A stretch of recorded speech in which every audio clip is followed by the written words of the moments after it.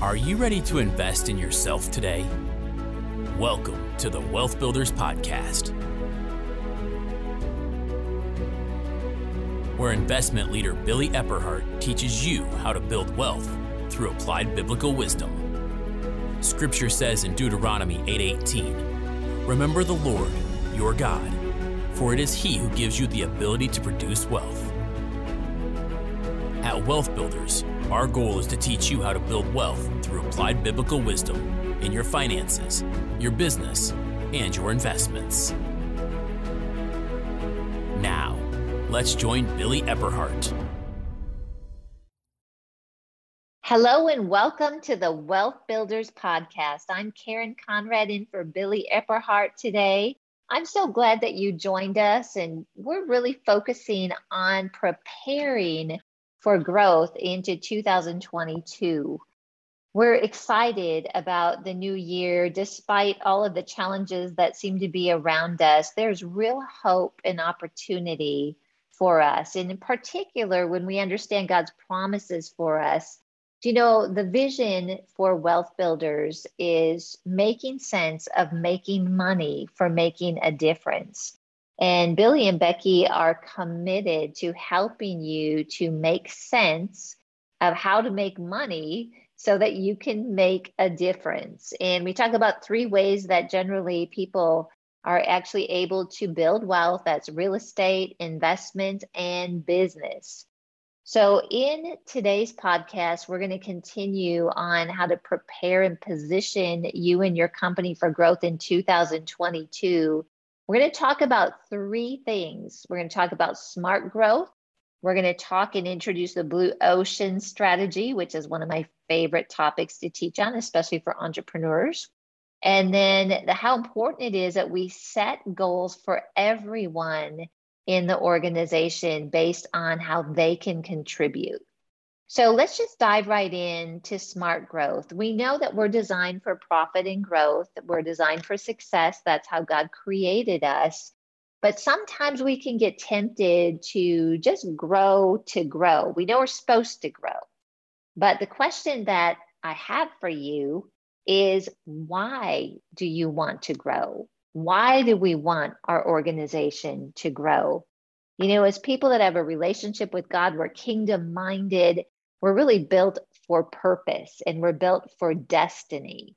And so a way for us to really connect with that, which gives us favor, which gives us open doors, it gives us wisdom, ideas, creative things, witty inventions, all those things, is based on our relationship with God and keeping our lives in line with His purpose for our life. That's where that door opens up, the floodgates open up, where He is right walking alongside us. Actually, He's prepared the path and we just cooperate with Him.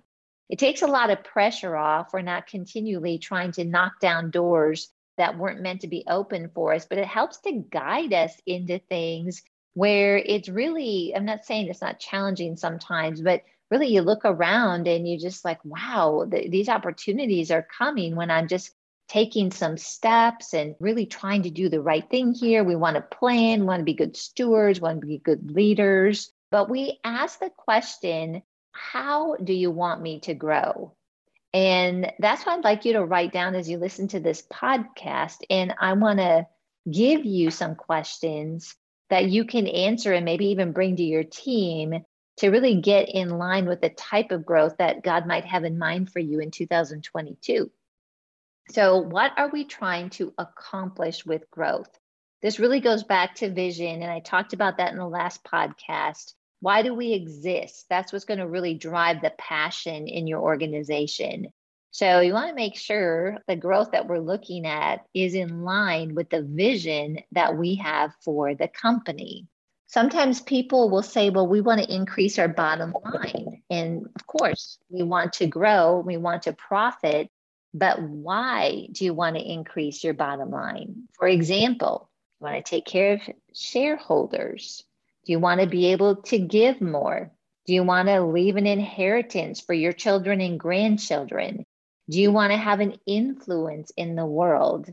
We know that increasing our profit is God's idea, but What's the purpose of that increase? So those are really good questions to ask yourself and kind of determine. This is going to help guide you with some of the things that you're going to need to do to grow in 2022.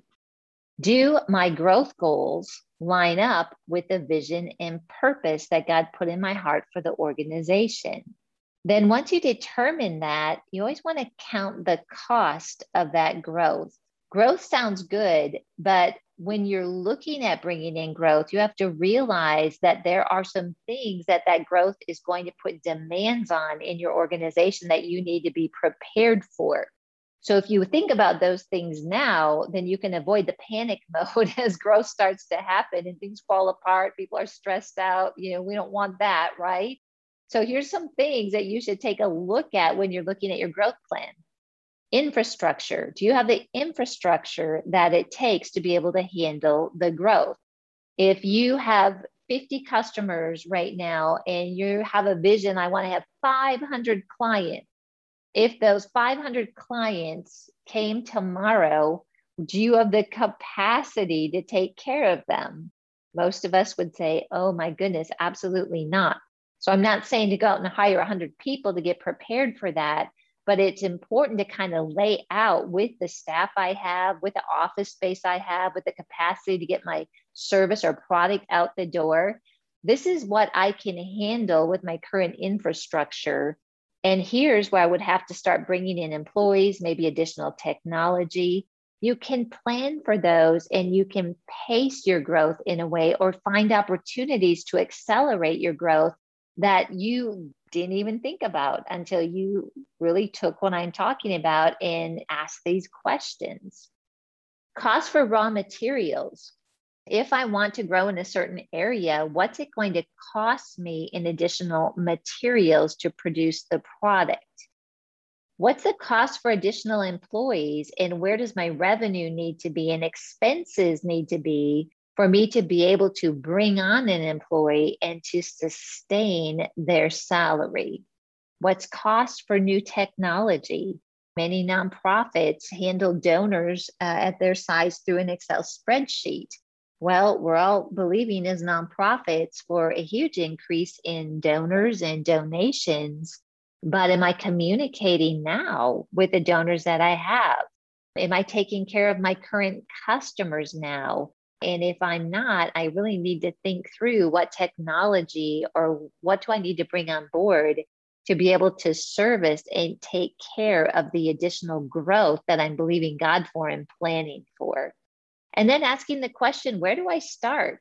Maybe there are some things that you can do now and others that you would do later as you build up your infrastructure and revenue. So here's some things to ask yourself and to write down about smart growth. First of all, not all growth is good growth. So we want to be smart about it and ask the right question. So here we go. What is our unique advantage? How do we add value in ways that others do not? What do we do better than our competitors that allows us to add value? And once you have the above, we can say, how do we build the kind of capabilities that will propel us forward time after time? Well, one of the keys to that, and the second point that we're going to talk about to help you in that endeavor, is how to bring about good results. And one of my favorite Harvard Business articles of all time is the Blue Ocean Strategy. Matter of fact, I've got a teaching that's on Wealth Builders University that's called The Effective Entrepreneur that I go into this concept in detail.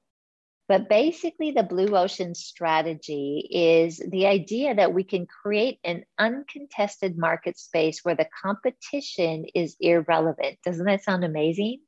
And this is achieved by capturing new demand and offering customers a leap in value while also streamlining your costs. And that's taken from the Harvard Business article, again, the Blue Ocean Strategy.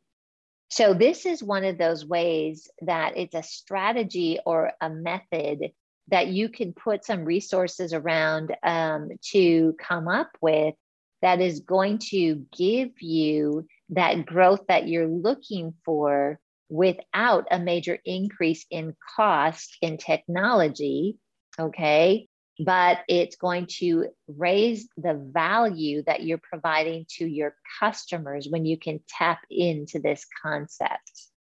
When you simultaneously pursue differentiation, which we talk about at Wealth Builders, Billy does an amazing teaching on this on the BMGC of the value proposition. You know, a red ocean is a very competitive marketplace if you just looked at it from a sheer standpoint of product, services, or stores, companies that are offering a similar service. One of the examples I like to use is toothpaste.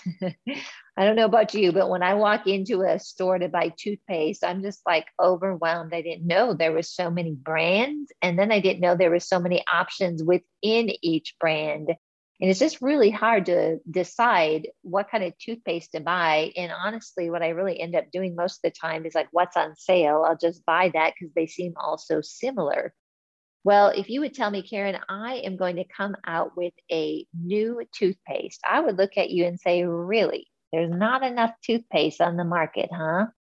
Well, the Blue Ocean strategy in the toothpaste market, if we use it for an example, is something that would look at the existing industry, and usually a blue ocean comes out of an existing industry, but pays attention to what might be trending, what is a need out there that people have that hasn't been met, right? Or how can I create a need that people don't yet realize they have? So if we looked at what would be considered a blue ocean in a red ocean of toothpaste, well, it's been out for a little while now. A great example would be Tom's Organic Toothpaste. They came out with a toothpaste that didn't have fluoride. It was all natural ingredients, and they created what you might say is an uncontested market. So they went after the segment of people that didn't want fluoride, that wanted organic, and they brought a product to market to really meet that pent-up demand. And they have a great marketing department and plan to go around with it. Another one is Sensodyne. Many people deal with sensitive teeth, for example, and so they came out with a toothpaste that actually addressed that group of people.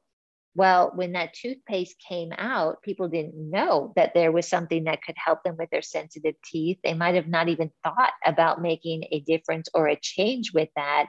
But pretty soon, people that resonated with that, they said, hey, I want to have a toothpaste to help me in this area. That's what a blue ocean does. It goes fishing in that red ocean, and it finds what that pent-up demand or unmet or unknown demand is, and creates that in their product or service as a differentiation that sets them apart. Just another example here, and I don't have a lot of time. I'd love to go into this more, but again, go to Wealth Builders University. You'll hear more about this. But for example, with taxis, right? We thought when we went to an airport, the only way for us to get from point A from the airport to our hotel or point B was a taxi or maybe a shuttle bus. And then out of that busy industry, that congested red ocean, out of all the taxi cabs was birthed Uber. And so it again is coming out of that red ocean, but it has a differentiation to it that we now know is Uber. So I hope that those examples kind of have you thinking. But this is one of the ways that when you're looking at smart growth and you really get to the bottom of what it is that we want to accomplish, right? Then that next step is you go to your team, or maybe it's just you as an entrepreneur, and you just ask the Lord to help you to see what that blue ocean is. And then you're able to compete in a way that makes the competition irrelevant. So here's some things that we want to think about too, as we look at smart growth, and we want to bring our team in line with the direction that we want to go.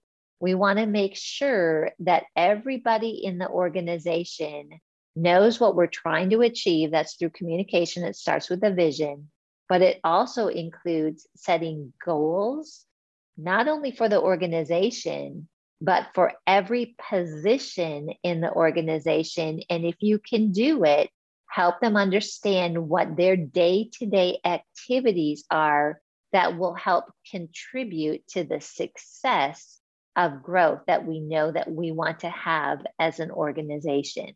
So growth often requires you to make a significant change in culture. We know that change is difficult. Here's some things I want you to think about as you're setting goals for your employees to make sure that you're bringing them alongside with the changes that are necessary for you to achieve what's on your heart to achieve for your organization.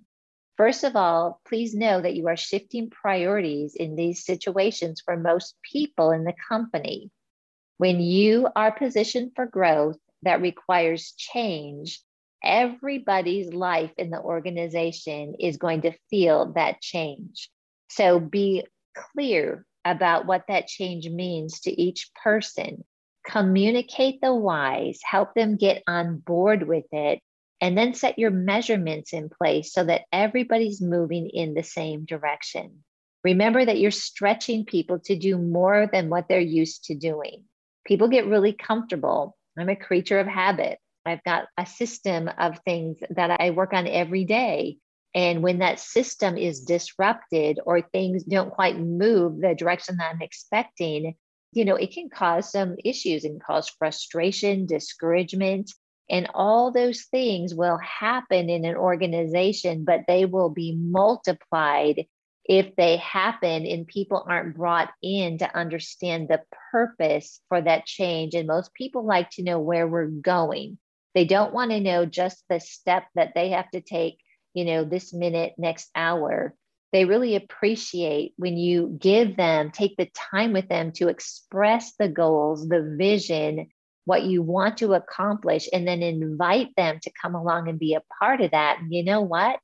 Ask them to give you ideas on how to get there. Not only will they feel part of it, but they'll be much more prepared, and change will be much easier for you in the organization.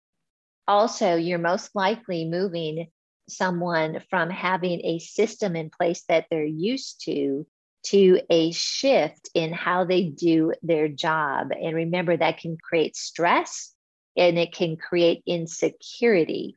So involve team members as much as you can to build systems to accommodate the change in the growth that you're asking your employees and your team members to support you in with the organization.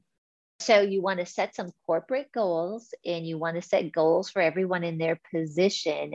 And I'm just going to give you some just tips on this that will help you. It's certainly not all encompassing because we don't have a lot of time, but just make sure that the goals you provide for people have a very specific measurement.